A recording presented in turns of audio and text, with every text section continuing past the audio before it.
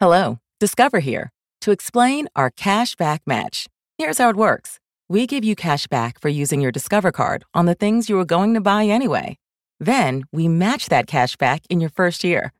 And that's why we call it Cashback Match. Now to recap and say cashback one more time. We match all the cash back you've earned at the end of your first year automatically. Discover. Exceptionally common sense. Learn more at discover.com/match. Limitations apply. Hear that? Is that America cheering or a sausage patty sizzling to perfection? It's time to cheer for Egg McMuffin and fresh cracked eggs at McDonald's. It's time to wake up to the aroma of freshly baked biscuits and treat yourself to a real honest-to-goodness morning meal. Breakfast, it's on at McDonald's. Now get any breakfast sandwich for just $2. Available only through the app. Mobile order and pay available at participating McDonald's. McD app download and registration required. Today on the Zabecast, my definitive final pre-opener opinion on the Redskins 2018 campaign. I'll play Ollie the Optimist, Reggie the Realist, and the Dougie Downer look as well. Drew Olson, the Big 920, will join me. We'll talk Khalil Mack, sideline reporting, slip-ons versus regular sneaks, and more. All that plus the Muppets meet the fish market. If you've got 45 minutes to kill, then buckle up and let's go! Here we go!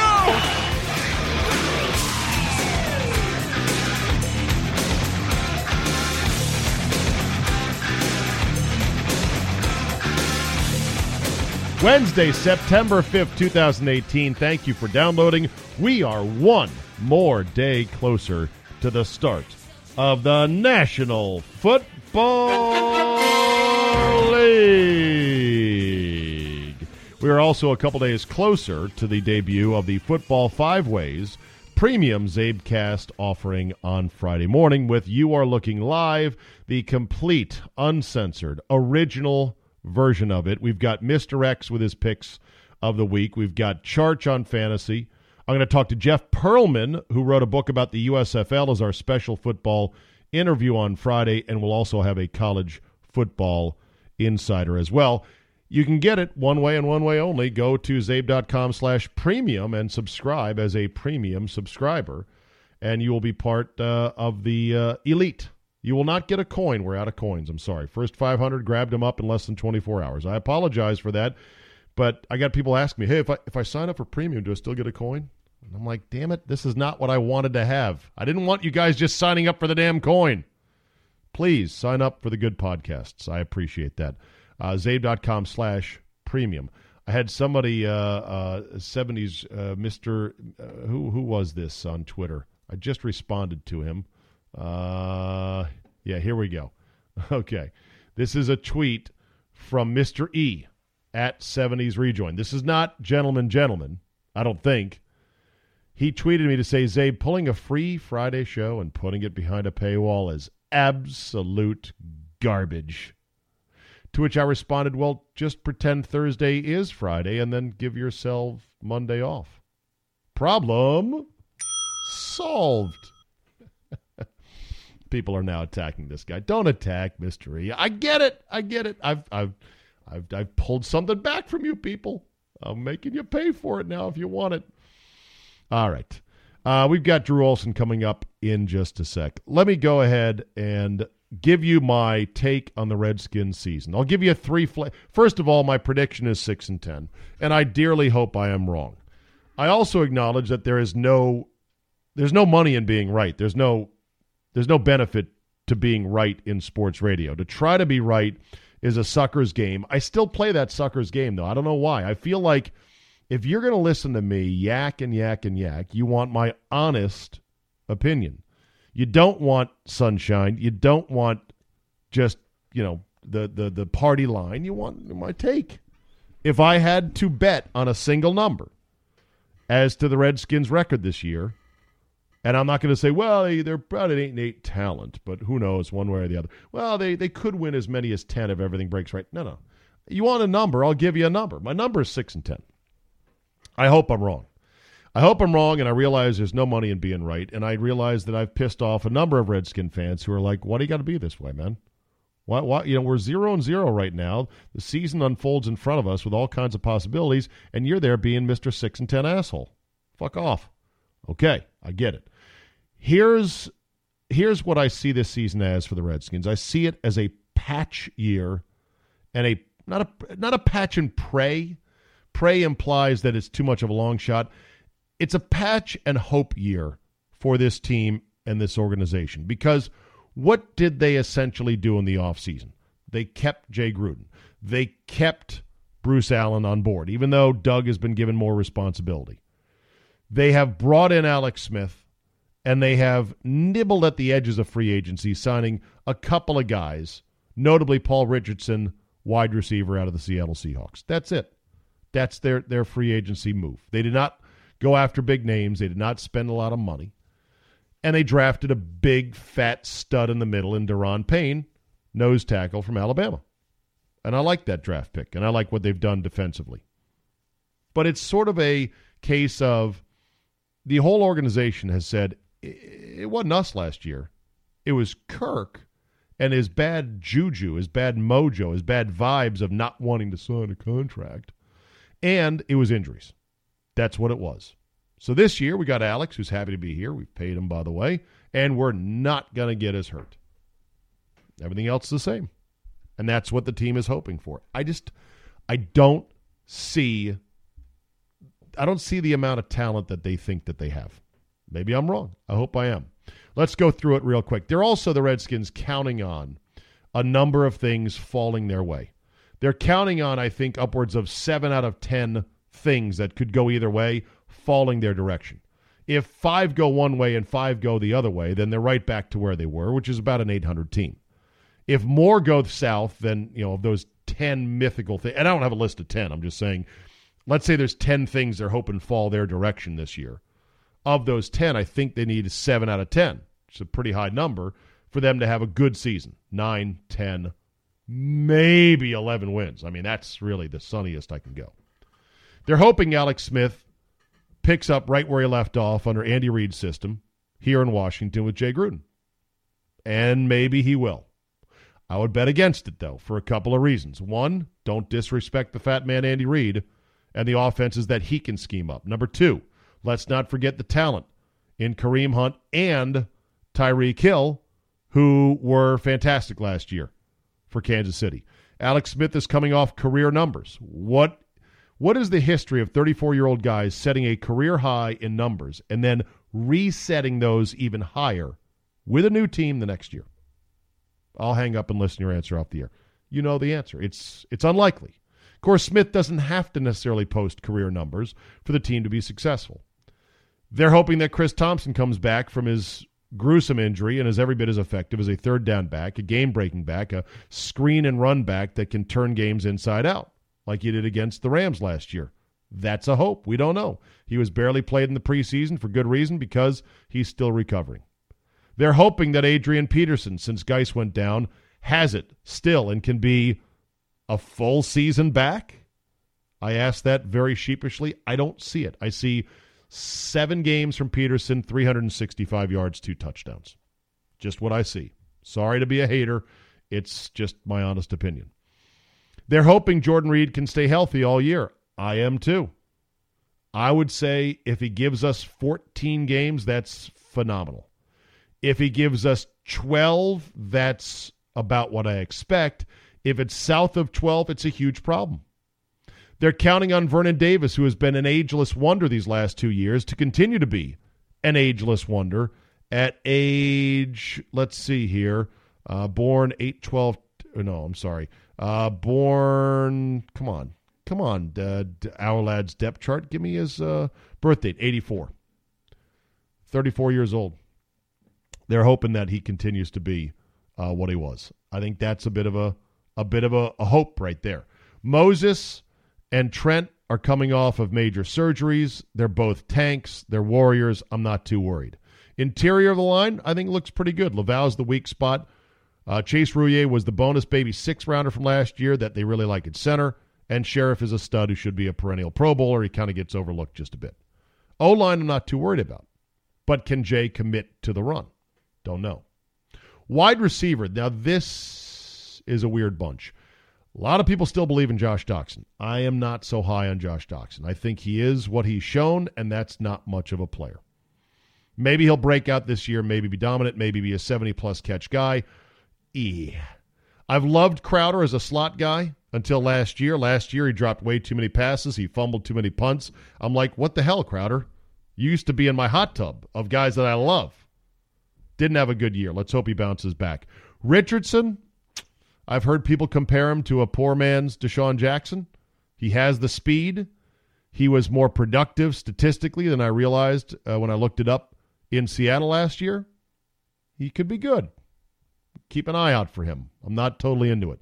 Mo Harris, Cam Sims, Trey Quinn. Here's what's weird. Trey Quinn as the short, zip white guy, the 7th-round pick, Mr. Irrelevant, may play a bigger role on this team than anyone realizes. There is a weird spot in the toolbox for a white, handsy, zip guy on more and more teams. It's the Cole Beasley effect. It's the Edelman and Welker effect with the Patriots. Little, short, white guys, great hands, who can run these little pain-in-the-ass routes. You're not going to count on them to lift the lid and go downfield 30 yards and catch a touchdown, but you're counting on them to get 6 yards when you need 4, counting on them to get 9 yards when you need 7, and they run these little routes that terrorize and just completely annoy defenders. He could be huge. And Cam Sims is interesting. You know, I see in Cam Sims a guy who, if he continues on this trajectory, he might make people say, Josh who? Granted, undrafted free agent out of Alabama, Cam Sims, still very raw, but is seemingly the same type of go-up-and-get-it guy that Josh Doxson was supposed to be as a first-round pick. So watch out for that. Overall, it's a weird group of wide receivers that I don't know who's going to be the number one. I don't know who Alex Smith is going to like as his go-to guy. I'm guessing it'll be Crowder. We'll see. It's going to be interesting to watch. So that's the offense. On defense, the front 7 looks awesome. Allen, Payne, Ioannidis up front, with Preston Smith on a contract year at one edge rush, Ryan Kerrigan, who is remarkably consistent at the other edge, some decent middle linebackers in Mason Foster and Zach Brown, and some young guys who could filter up and be factors this year, like Sean Dion Hamilton, who guys are really liking. So I like the front 7. Everyone does on paper. Let's see how it plays out. Tim Settle, also defensive tackle from Virginia Tech, has had a great August. He could be a 5th-round bonus baby. See, that's the thing. That's how you finally get good. You get these mid-round bonus babies. You're like, this guy can play. Rouye, our center, 6th-rounder. Settle, if he's good this year, 5th-rounder. You get a guy like Monte Nicholson, 4th-rounder. Mid-round guys that pop up and become really good players for you. The secondary is a huge roll of the dice.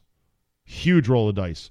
Josh Norman is supposed to be the tent pole. He's supposed to be the star that keeps it together. Josh Norman looked terrible in the 3rd preseason game. He was not just not good, he was picked on by Denver.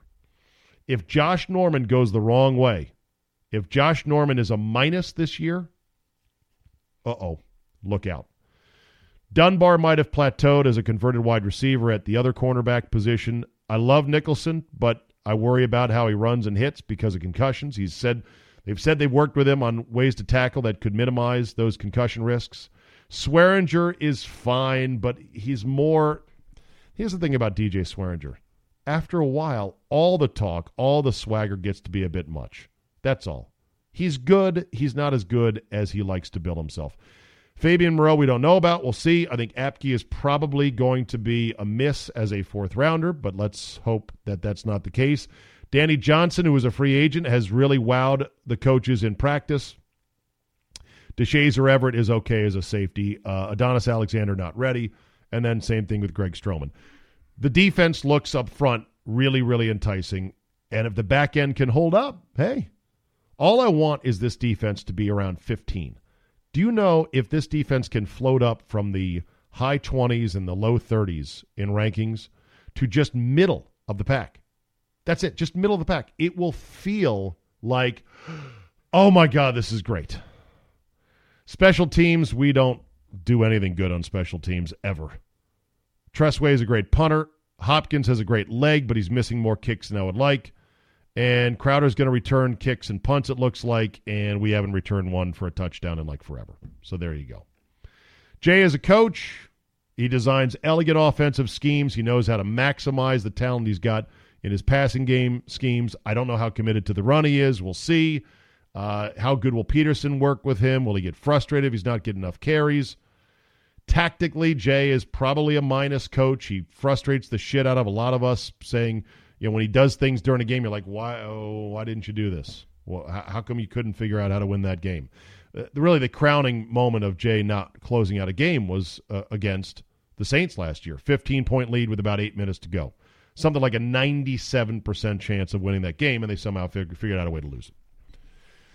So that's the season. I think if everything goes right, if the guys they need healthy, like Jordan Reed, if Jordan Reed's healthy, if Doxson blossoms, if Alex Smith takes to Jay's offense like the duck to water, and if Peterson is serviceable, hey, we're in business. If the front seven stays mostly healthy, if the back end does what it's supposed to do, I think the most optimistic, Ollie the Optimist says high end for the Redskins, 10 wins. That's the ceiling. I don't see 11. I don't see 11. I'm sorry. This team hasn't won 11 games since 1992, 91, something like that. Yeah, that's right. That's a real stat. Stat of the day. Worst case would be, yes, Jordan Reed gets hurt. Yes, other guys get hurt. Maybe Trent goes down. No, Doxson doesn't blossom. Of course, Peterson is shot. Yes, Alex Smith struggles in this new system for the first year. And the front seven is okay, but the back end on defense sucks. Hard schedule. Worst case is 4 wins. They'll win at least 4. My target's about 6. I think more of these 50-50 things that they were betting on and hoping on falling their direction, I think 5 of those, 6 of those are going to fall the wrong way. And then they're going to get something you didn't anticipate, an injury you didn't anticipate, or something that's not working like you thought it would, you don't anticipate. So I think 6 and 10.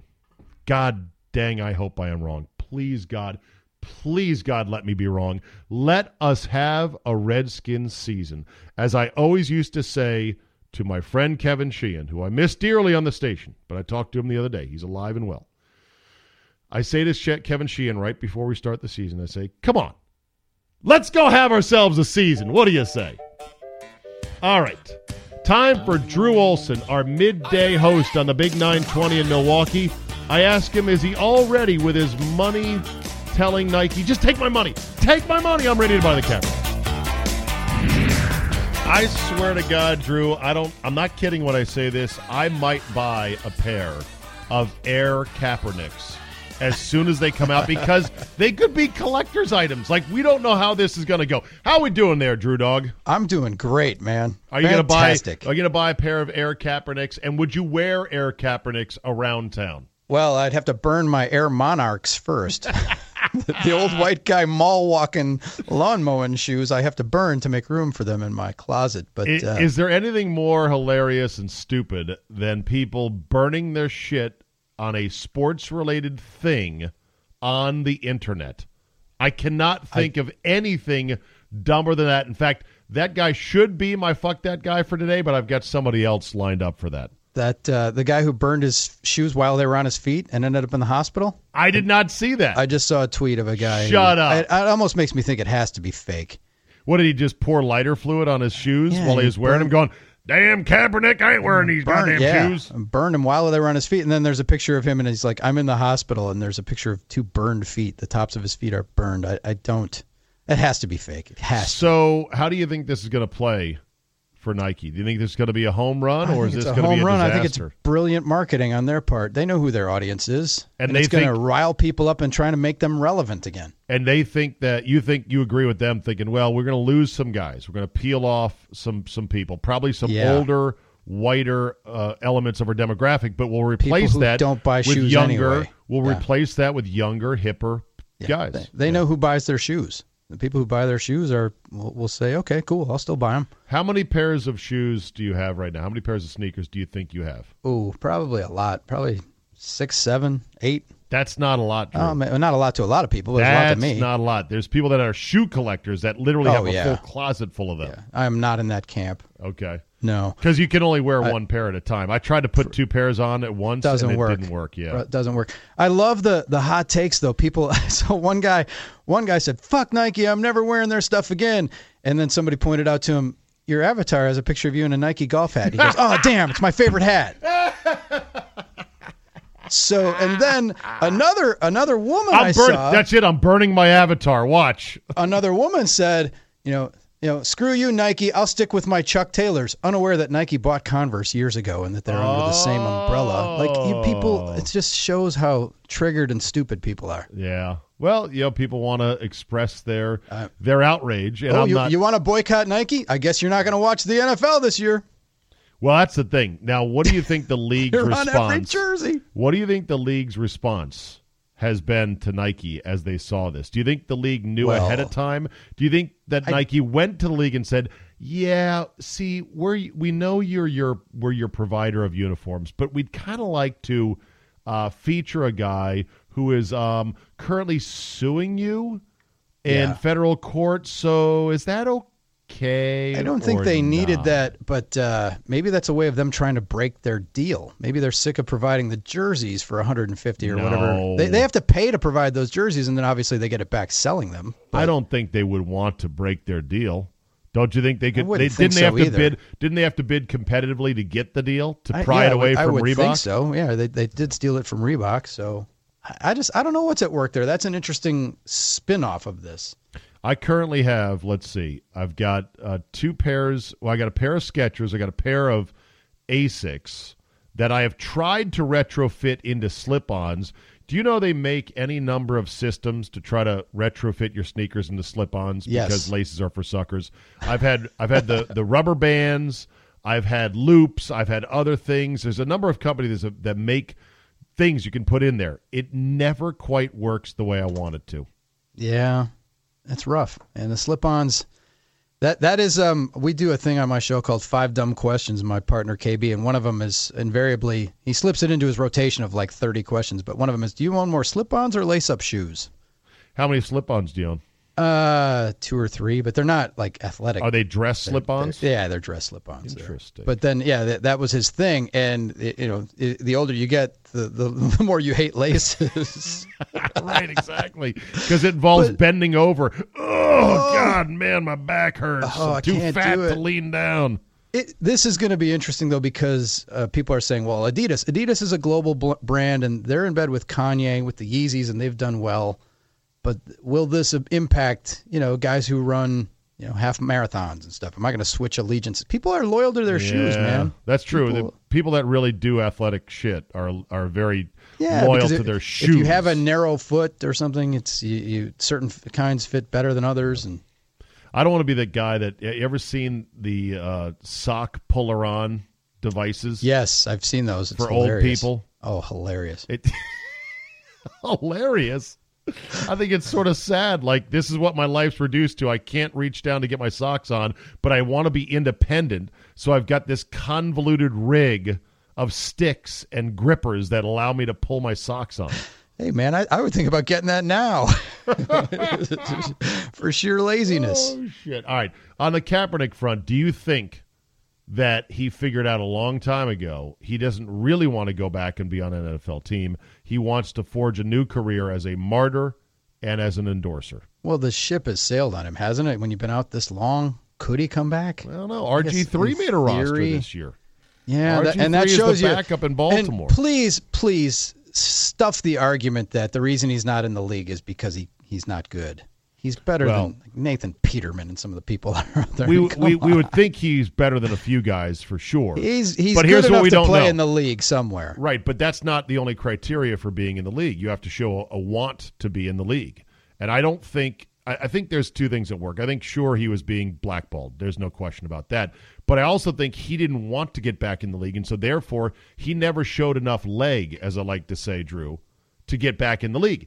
He hasn't done an interview Think about this. Has not done an interview in 2 years. And that is also that refutes people who say he's just trying to draw attention to himself. He's not like lining up to sit on the couch. It's not attention, though, Drew. He could do an interview with somebody like a Tony Dungy and talk about football and life and protests and social justice and then detail, here's what I've been doing to work out. Like, he has not presented himself as a normal person to the NFL's hierarchy to their in 2 standards. years. Yeah, well. Because if you want to be back in the league, you would say, I want to be back in the league. You would actually put your voice in front of a camera and a microphone and say, here's what I'm doing to get back in the league. I don't plan to protest any further. I still believe in the cause seriously. I'm going to keep working on those fronts. But I think I can play in this league, so I'm looking forward to getting back in the league. That's what a normal person would do. He's been a recluse and a weirdo on this journey, and I think it's on purpose, Drew, because I think he realizes this is a better career now for him. And he's going to get paid millions from Nike. He's a backup. I mean, the worst thing that can happen to a backup quarterback is an injury to the starter. Because you get exposed. Then you have to play. Exactly. I believe one of the best lines from my buddy and fellow scribe to you, Tom Lavera, once said about a backup quarterback. Lovey said he's fine. He's fine as a backup as long as you don't have to play him. Exactly. He's fine as long as you don't have to play. Buddy, but that's what a backup's supposed to do, be there to back up when you need him. Role players in baseball, my buddy Tom Hoddercourt, legendary scribe here in Milwaukee, always says there's an aspirin player. Good in small doses, but if you take the whole bottle, it'll kill you. Yeah. You play a guy for a month when he's, hey, he's good for a game or two. Yeah. Good for a couple innings here and there, but you try to play him for a whole month, he'll kill you. Well, that's like, Brian Nelson on Bob and Brian was saying, how could Foles, not be good? And I said, like, how could he win the Super Bowl and yet he doesn't seem to be any good? Eli Manning. Yeah. Although Eli at least has more of a long-term track record. Yes. I said that basically Nick Foles got hooked into a hot streak, and think about it. He won how many games en route to the Super Bowl? Count them. Atlanta, Minnesota, New England. Am I missing a game in there? I don't think so. That's it. Ding, ding, ding. Hop, skip, jump. Yeah. That's all it takes. It's all it takes is one little hot streak. That is not a long run of great football playing by Foles. We love the small samples. I saw some tweets today saying that Kaepernick got, first of all, who did he get beat up by? Blaine Gabbert in a mono deal for playing time. And he also lost a Super Bowl to Joe freaking Flacco. Those are stupid. How does that have anything? That's a dumb argument. I mean, come on. Right. But see, I believe, and some people don't understand this, but I'll try to say it slow so they can. I believe he has been both blackballed from the league, and he has had no interest in getting back to the league. Yeah, both of those things can be true. I think they're both true at the same time. They overlap and they conflict with each other, but I believe both of those entirely. You're asking people, to me, that's a sign of intelligence, to be able to hold two conflicting thoughts in your head at the same time and say that they're both correct. Yes. And a sign of horniness is to hold two conflicting boobs in your hand at one time. Giddy up. And enjoy those things. Okay, let's talk sideline reporters for a real quick second. You have done this job that Maria Taylor was in the crosshairs for this past weekend with Nick Saban. Tell people about your experience doing sideline reporting on television. It's one of those things that's way harder than it looks. You did it for who? I did it for Fox Sports Wisconsin on some Brewers and Bucks broadcasts. Okay. I thought I did pretty well, but they lost my number and I don't do it anymore. They have the Brewers use the lovely Sophia Minnaert, who's much prettier to look at than me. Well, that's the thing. And I talked about this yesterday right here on the Zabecast. I said, look, no male broadcaster aspires to be a sideline guy. Nobody. No. That's not your goal.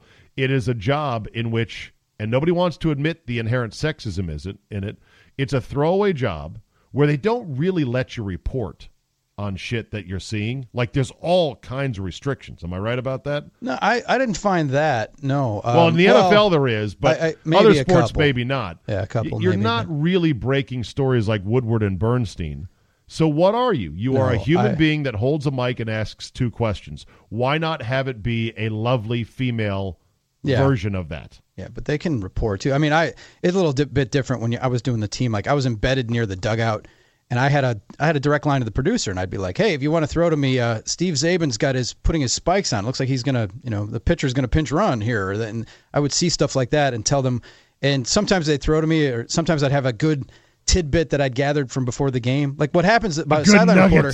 Yeah, I got great nuggets, and I would hit, and then it would be like, we can't do that. We have the car soup trivia question to get to. We got a full screen, and we can't. No time. Sit on that, and then it would just die. Sit on that, then it's like the moment's gone. Yeah, and then the moment's gone, and so you end up with fighting to get stuff. At least I don't know how it works at the network level, but that's how it was on the regional sports network level. Yeah. Was but they would go to me, and if the game was bad, if I could help, I would help. But it's a little different in those games, and again, they're very scripted. One of the things I never noticed that watching as a fan is how much stuff is billboarded and scripted and like in between pitches and, the trivia questions and sponsor reads and tavern of the game and stuff. In other words, the bread filling of a crab cake that is a televised it's broadcast. Full. So it was. There's precious real estate. And if I could say something like, if you got a hit your first time up, and then I said, hey, I talked to Steve Zabin before during batting practice. He switched to a lighter bat. He's using a 31-ounce bat now instead of the 34. And he thinks it's helped him with his bat speed and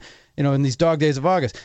Something like that, like they would say, they could throw to me after the hit, but then they had to do the replays, and then the next time up, I would walk you up, which is what when you're coming to the plate, they would show you and throw down. Let's go down to Drew. He's got a nugget about Steve Zabin. Very choreographed. It's kind of cool. The job is challenging, and I was just always trying to share the information that I had, and I'm sure that's what sideline reporters are doing, but they are the most. You're in the spotlight the most when you do that walk-off interview at halftime or at the end of the game, and those are always awkward and cloying and. Yeah. Those are really the degree of difficulty to ask a good coherent question with 50,000 people screaming and maybe a producer in your ear. It's hard. I'm sure it's a bit of a trick, but it's not a grueling job. You're on the air for less than 5 minutes total for a 3-hour game, basically. Exactly. Yeah. So what is it about Nick Saban? Do you see that he can go from being perfectly rational and calm in the middle of an answer, and then to a raging maniac, like you're trying to tear my team apart from the inside? How dare you ask that fucking question? My take on that was he has answered it 100 times, and apparently he gave ESPN access during the week, and they were asking, badgering about it. That's what the Alabama defenders will say. Okay, but Nick Saban is smart enough to know that when you're broadcasting to a national audience, I mean, I know he thinks he's the center of the universe and Alabama football is. It's really not. And especially even for sports fans. And when you're sucking in the national audience with millions of casual fans, they haven't heard that question asked. Yeah. So it has to be asked. And it's coming. So formulate your diplomatic answer and move on. Why lose your shit? Could it and be just give everyone who doesn't live in Tuscaloosa a reason to hate your team? Couldn't it be that he's torn apart by the fact he's going to have to tell Jalen Hurts, a guy who's taken him to 2 national title games, 1-1, sorry, bud, but it's over for you. This kid, Tua Tagovailoa, sick. Like, you're out. Well, he's in. Sorry, isn't that kid. the coach's job? And if you're putting it off, like, if you're trying to play both sides and keep them both, isn't that I guess so. Disingenuous? Like, coaches get paid to make those decisions. He makes a shit ton of money to make that very decision. All right. And so, but he could have had a politically correct answer and just said, hey, this was a great win for us. We need both guys. We need everybody on this roster, Steve, to help Alabama win another. We got to get back. We got a target on our back every week. Everybody's after us, man. We're going to need everybody. Both of these guys are going to play for us. Both of these guys are going to contribute to this team. Well, we've seen Nick Saban go off the rails at weekly pressers behind the podium. Of course. They are the stuff of gold. They're comedic legends. Like, what are you doing, man? Talking about going, he went through them like a shit through a tin horn, man. We gotta get ready for these guys.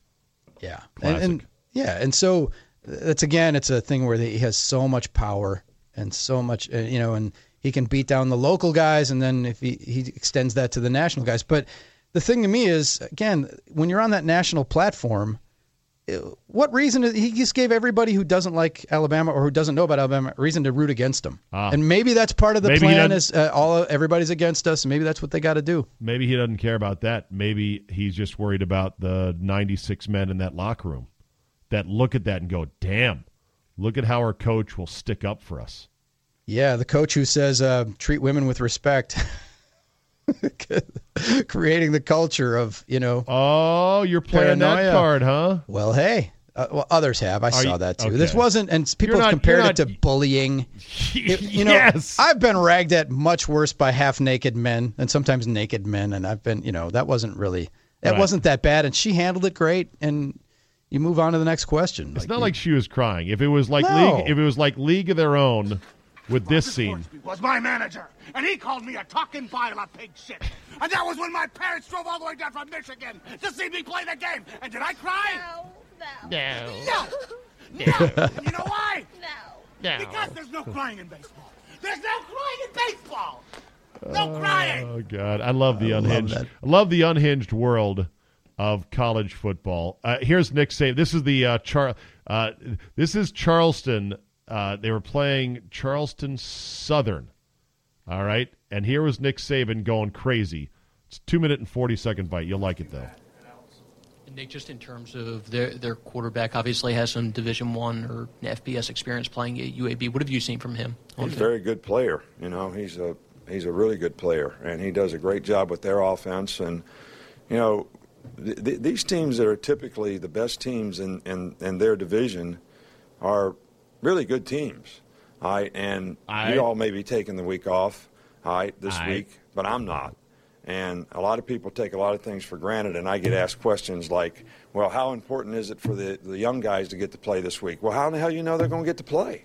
I mean, what makes you think that you can just assume that they're going to get to play? Because you're assuming that the other team is not very good? They do have a Division I quarterback. He plays like a Division I quarterback, and they're very, very productive on offense, and they do a great job of executing what they do. And if we don't play good against them,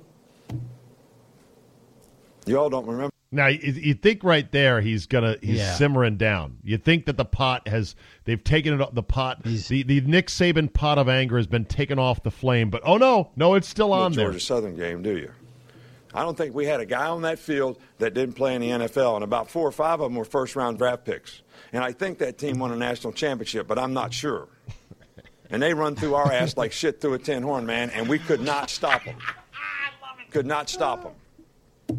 Could not stop them because we couldn't get a look in practice. We didn't practice it right. All right, and everybody said the same thing in that game. Y'all took a week off. All right, this wasn't important. All right, so it's not important to anybody else. It's got to be important to the players, and it's got to be important to us.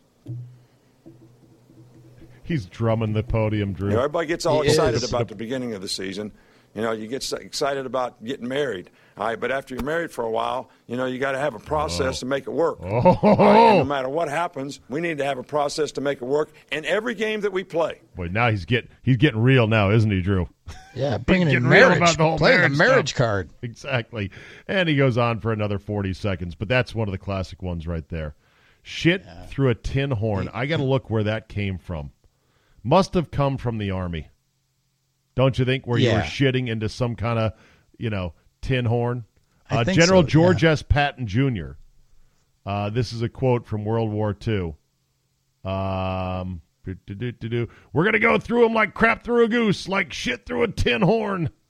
Yeah, what? I don't know what a tin horn is. I'm guessing it might have been, maybe it was this. Maybe it was like early. It might have been the shithole in a tank. Or the shithole in a B-17 bomber. Don't you think that maybe those instruments of war had a little place where you could go? And because if you really got to take a shit on the plane during a long mission or in a tank, what are you going to do? That's true. It must be a tin horn, some kind of latrine outhouse type setup. Maybe it is. Jerry Kramer, legendary former Packers Hall of Fame guard, tells people that Lombardi cracked people up one time. He was in a rant, and he said something about a ditty bag.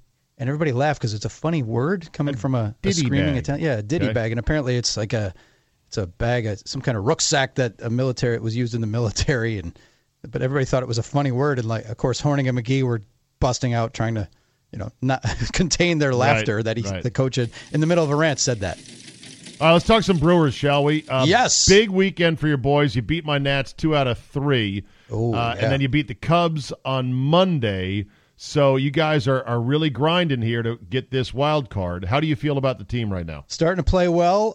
They were with a lot of body blows. The Cubs were playing really well in August, and so were the Cardinals, who are the Brewers' wild card competition. The market is starting to correct on them. They've lost 3 or 4 in a row, and I think they've lost 5 of their last 10. They're starting to cool off, which is what happens when you win freaking 21 games in a month. You generally regress a little bit. People forget that in baseball. Yeah. But the Brewers are playing well, and the fact that they went and got Curtis Granderson, and Jonathan Scope and Mike Moustakis. They're all in. I dig what they're doing.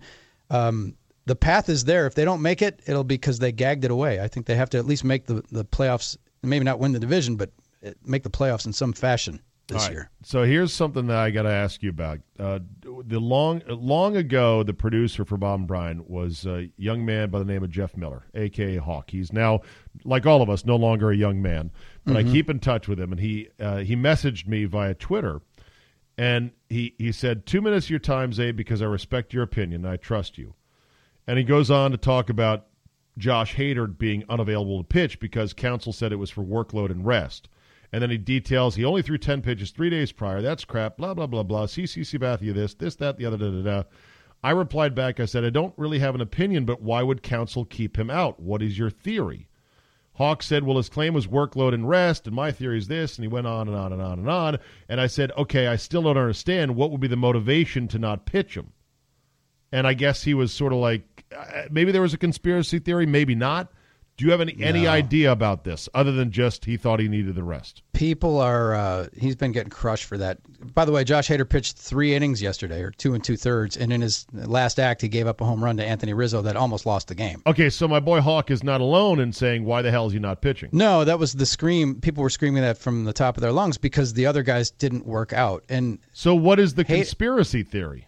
Well, the counsel's an idiot because he put in a pitcher who gave up runs. Oh, okay. So it's just a case of he should be pitching. Outcome-based, yes, yeah. He should be pitching. And the guy's like third. First of all, he's really young, 23, right? Right. First full season, big league at this level. All-star. Tweets, you heard about his tweets? It's been an eventful season for the young man. That's down the river. Like, there'd be no reason not to pitch him now because of that. Of course.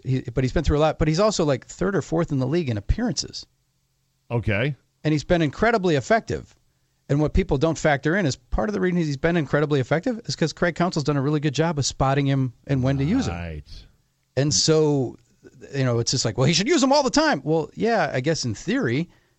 Baseball fans, I guess you got to pull back from this football mentality. Is it the whole mashing the X button theory of being a sports fan? Yes, like if X worked on your controller, just keep mashing it. X button, X button, exactly. X button. Pitch hater, and then when he gives it up, what are you doing? Hater. Yeah, they want to ride it until and Craig's trying to avoid the idea where the guy's suddenly giving it up because you've burned him out. Right. The World Series a couple of years ago with Chapman, remember that? Oh, yeah.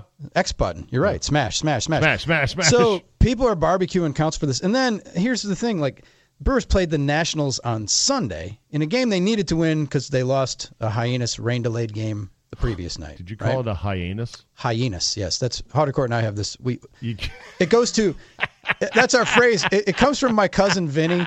The DA, my cousin Vinny, right. He said these boys have committed this hyenas crime. Hyenas. We love the way he says it, so we exaggerate hyenas. We know so it's you heinous. say hyenas like hyena, like the animal. Heinous. Exactly. That's we draw it out. But you don't say heinous. You don't say heinous like hyenas. No, we say like hyenas. You're a tall guy with an anus. No, no. Okay. We're not minute bowling that one. No. But people were pissed because Granderson was leading off and Eric Thames, who was really bad in August, was playing, and Keon Broxton was playing. And then lo and behold, Thames gets a couple of hits. Broxton hits a 3-run homer to give to basically win the game. The Broxton homer is still traveling right now. Exactly. Holy and so shit, he hit that ball. People are like, so where are those people? And here's the thing, and I pointed that out. I heard a lot of hot takes about lineup. I guess now we'll have to, and this was in the middle of the game, the Brewers had a big lead. I said, now we'll have to switch to second-guessing the bullpen because he's not an idiot for playing those guys who came through. Yeah. And then somebody hit me back with, you just couldn't wait to say fans are stupid, huh? And it's like, no, I don't. Fans aren't stupid. Fans aren't stupid, but you are stupid. Yeah, fans aren't stupid, and I wouldn't say that they are, but the thing about fans is when I fuck something up, I tell people in the pre-Twitter era, my Hall of Fame worst take was that I watched Dwayne Wade. I was covering baseball, so I missed a lot of his career, but I saw it. Dwayne Wade, I said, well, he can't shoot or handle the ball. He'll be a role player in the NBA. I said he'll have the impact in the NBA that Ron Dane, Heisman Trophy winner from Wisconsin, had in the NFL. I was completely wrong. I remind people of that all the time. We own our bad takes, but fans don't have to. They just melt into the back into the woodwork. Right. They're like Homer Simpson melting back into the shrubbery. That famous gif that is passed around all the time. I once said, in terms of bad takes, I said I thought Patrick Ramsey was a young Brett Favre. Well, see, we I own once said that I thought Mark Gallery could be a decent comp to Kevin McHale. Another laughable. Of course. Because I'm like, tall, gawky, white guy. Sure, I see it. All skin and bones and elbows and shoulders. That's the difference. We spew these opinions, but we own them when they go off the rails, and fans just like go to the next one and then scream, or they wait for themselves to be right and say, see, I told you all the time, all along. Have you ever been on the Twitter squirrel. account Old Takes Exposed? Yes, absolutely. Well, no, my take hasn't been. Oh, no. okay. I don't know I follow it. I don't either. think I have. I think I've shied away enough. from making big takes on. No, I think guys of our level, if the take is wrong enough, they will show it. There is a take by someone in sports radio for the Jets in New York market who said he thinks that both Christian Hackenberg and Connor Cook could be better than who was the really good quarterback instead. And it was totally wrong because both those guys suck, and they were both cut this weekend. So there you go. Before I get to fuck that guy, can I get your take on the Packers and the season? In a nutshell, I want your unified Drew Olson, before we shove off from shore, take on the upcoming Packer season. Having Aaron Rodgers upright makes everything right again in Packerland. Jimmy Graham's a good weapon. With Aaron Rodgers healthy, 10-6 is your default. You got a chance to go, 12-4. Default 10-6. Yeah. When Rodgers was 10-6. upright and healthy, there was some tough sledding because the talk was we're relying too much on him. Yeah, well. And remember when his numbers dipped because he was 5-1 when he went down last year? Might have been the year before that. Remember how he was struggling the year before, and it was like we're relying on him too much. He's trying to be too perfect with his throws. Guys can't get separation. That was the James Jones hoodie year. Yeah. Where you're like, we got to bring James Jones back because nobody else can catch from him. Yeah. Rodgers is still elite and still great. As long as he's healthy, they're good. Is this team loaded? But I don't know about loaded. You wouldn't call it loaded, would you? I don't know that I would, but they're good enough, and they have a good enough. I think McCarthy's a good enough coach to again, they're a threat to go to the NFC Championship game. Are the Vikings loaded? I think the Vikings will regress to the mean a little bit this year. Oh, okay. Will their quarterback play? I mean, he's your guy. Will he be as good as they had last year? He'll be better. He'll be better? Easily That's better. a pretty high bar. I know. They got pretty good quarterback play last year. They did.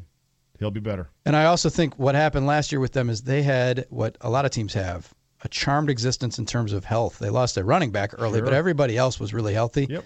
And that market can correct. It's a cruel thing because to bank on health, but So Packers, you guys are still the team to beat in the NFC North, says Drew Olson. Well, I would say yes, but I have to see how Mitch Trubisky is because that Khalil Mack pickup, the Packers, if they could have gotten him, it would be, let's book our tickets. If the Packers had done the same deal as the Bears did for Mack, would you be applauding it? Yes. Yeah. Absolutely. If they had gone a little further. Because the Packers...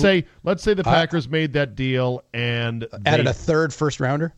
No, that'd be too much. But see, why though? Look at the Packers' last 10 first-round picks, and I'm generally not a murderer's row. I went through this yesterday right here on the Zabecast. I'm like, the point of the draft is to find generational players who can single-handedly tilt the outcome of the game on the field, and that's what Khalil Mack is. You could have 10 draft picks, 10 first-rounders. You'll be lucky to get one. in the 27 to 32 range. Right. You'd be lucky to get one, but other first-rounders are still good, solid starters for you, so you can't. Yes. 3 is too much, but let's say you did 2 ones and you didn't claw back the second for a third and a sixth. Would you have done that deal? I'd have done the deal, yeah. Okay, well, there you go. Well, the Bears are going to get better. I still don't think Packers much of Trubisky, also, though. Look at the deal Max signed, though. What team has given out 2 deals like in a week where you give Rodgers all that money and then to commit that much money to Mac? The reason the Bears can do it is they're in the position of doing it because their quarterback's on the rookie deal, right? That's the common belief, but I think that's it's when bullshit. You go in. I think why? Because okay, who else pays marquee guys like the Packers are phasing out Cobb and Matthews after this year, so they will have money. Drew, if you were to give me the spreadsheet of an NFL team, I'd fucking find guys to cut saying, you're not that good, get out. You're not that good, get out. They'd be a bunch of $5 to $6 million a year players that I would say we can get somebody younger, cheaper, so you'd that's just moneyball as them. good. Fuck yeah, moneyball the shit out of it. See? I would have 3 or 4 stars and a bunch of scale musicians playing trombone and drums. That's pretty much the recipe now, though. I mean, but at some point you got to keep some guys, like, like your tackles and your, you have to pay somebody. you gotta have some supporting cast. But it's all about if Trubisky's good, the Bears will be great. If he's not, they'll be. How about this? The Giants have Eli Manning under a big contract, and they paid Odell Beckham Jr. How about this? The Rams, yes, they've got Jared Goff on a rookie deal, but they have paid Todd Gurley, and they have paid Aaron Donald. And they went out and they splurged on DBs this offseason. They're spending some money. Yeah. Can be done. Here's your... The handbook for spending money is pretty much written by your franchise, isn't it? Okay. Yeah, it is. The Redskins. Here, you want me to find you some money on the Packers' salary? Feel free. Okay, here we go. This is from SpotRack.com. Randall Cobb at $12 million. Get out. Yeah, he's out after this year. But get rid of him now. Well... Okay. They got rid of Clay Jordy Matthews for the same reason. Clay Matthews at 11. Bakhtiari at 11. Nick Perry at 10. Expendable. Oh, Devontae Adams at 10. You can't replace those guys. You can say that, we'll find somebody just as good. No, and it's what you just said. Have 4 guys that make plays. Clay Mike Matthews Daniels is at that 9. guy. Bulaga at 7. Mike Daniels is a field changer. Clinton Dix at 5. Jimmy Graham at 5. Mason Crosby. Mason Crosby costs you $5 million? Yes. Fuck gone. If I'm trying to afford Khalil Mack. I don't know, man. Muhammad Wilkerson, 4.8. He's going to be a reclamation project. With the Mike Pettin, yeah. We'll Corey Lindsley, 4.8. See, this is the range in the 4s here where you can get rid of guys and go cheaper. And those are solid glue guys that you don't have backups that are as good. Like the drop-off from Corey Lindsley to the next guy would be big. Says you. Yeah. Says we don't know, though. Says the guys running the Packers, too. Oh, suddenly you believe in everything they do. I believe, but I'm also saying they should have gone and gotten Khalil Mack because that would have been. I know. I mean, he's the Aaron Rodgers of defense. He's sick. Yes, he is absolutely sick, and good for the Bears, I guess. I'm not a good guy. I'm the guy. Fuck that guy. Fuck that guy. All right, here we go, Drew. Who is your FTG for the week? All right, this is uncharted waters for us, Zabe. I am going to fuck that guy, kids, who are probably between the ages of 9 and 13. Oh, my God, an FTG for children. What about the children, Drew? What about the children? These are specific children. These are the children who stayed through the rain delay Saturday night when your Nationals played the Brewers. Yeah. And there were about 500 people in the stands at the end of this game, which ended at like 12:30, I think your time, Yeah. And they were positioned near the Fox Sports Wisconsin ambient crowd mic. And constantly, for innings at a time, we're chanting in that adenoidy voice, let's go Ryan to Zimmerman, let's go National, let's go. And it was the clap, and it was like fingernails on a blackboard. But I'm trying to watch the game, and they didn't turn down the crowd mic. And fuck that guy shouldn't be for the kids. It should be for the producer of the part broadcast. Of it too, for not turning it down. Because the kids don't know that there's a microphone there, do they? It was one of my most popular tweets of the week, and I said, what's more agonizing, or what sucks more? The Brewers puking away this game that they should have won. They led in the 8th inning before the rain delay. Or these kids. And everybody was like, these kids. And then I had a couple. I'll fuck that guy to the people who said, they're just having the time of their lives. Why don't you shut up? Who has their kids at a game after a 2-hour rain delay at 12:30? Hey, summertime, man. Yeah, I guess. Last hurrah of summer. No school the next day. Last hurrah. 12:30 after a 2-hour rain delay? It's almost like that's what they should do to the kids that are at reform school. They should make them sit through that and watch it. What guy is worse? It was horrible, though. What guy is worse, the annoying, too close to the mic guy on a TV broadcast of a sporting event, or the stand up and block the camera view guy at a sporting event broadcast? There's a spring training vendor who's really bad that when you cover a game, you can hear this guy, ice cold lemonade like grandma made. All right, so fuck the guys who ruined my watching of the game Saturday night. Those kids. All right, here's my fuck that guy for the week. It's the guy who wants to wait until I am totally clear of the checkout register area at the 7-Eleven. Hey, pal, just put your shit down. I'm done with my transaction. You can begin yours. I'm not going to fucking knife you in the neck. What is wrong with you? You're now making me rush. I hate that guy. Do you know who I'm talking about? You pay for your stuff. You're putting your wallet and your credit card or your money away. You've scooched your items, your chocolate milk and your donuts off to the side. But because you're not fully clear of the register area, He's sitting back there timidly like, I'm not going to step up right now.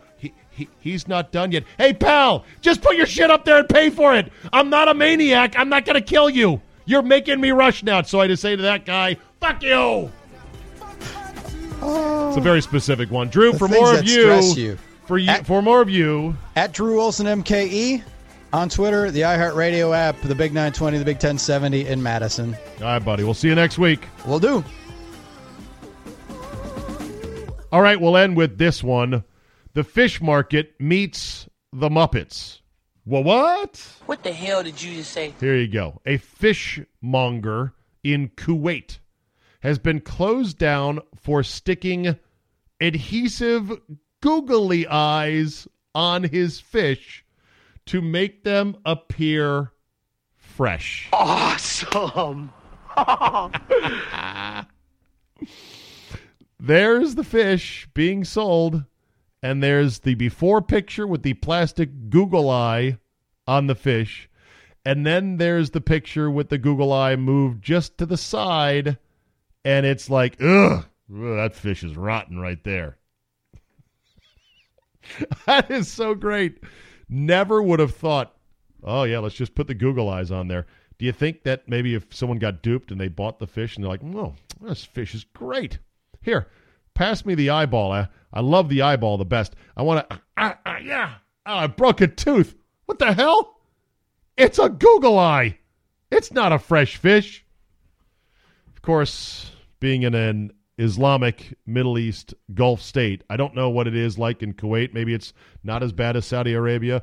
I can only imagine the punishment for this fishmonger is like 1,000 lashes with a dead trout. Good luck to that guy, but beware. Make sure when you go to your local supermarket here in America, you just touch the eye. Just poke, poke, poke. Touch the eye. Make sure it's not a Google eye. All right, that'll do it for us today. Thank you for listening. Download the free Zabecast app wherever your apps are sold or distributed. It doesn't cost any money. It's free. Subscribe as a premium member by going to zabe.com/premium. Tell 2 friends, and thank you for the support. And always remember, if you really want to cause a stir with your footwear, buy some British Knights. Yes, they still exist, and roll out with those. Thanks for listening, and we will see you next time.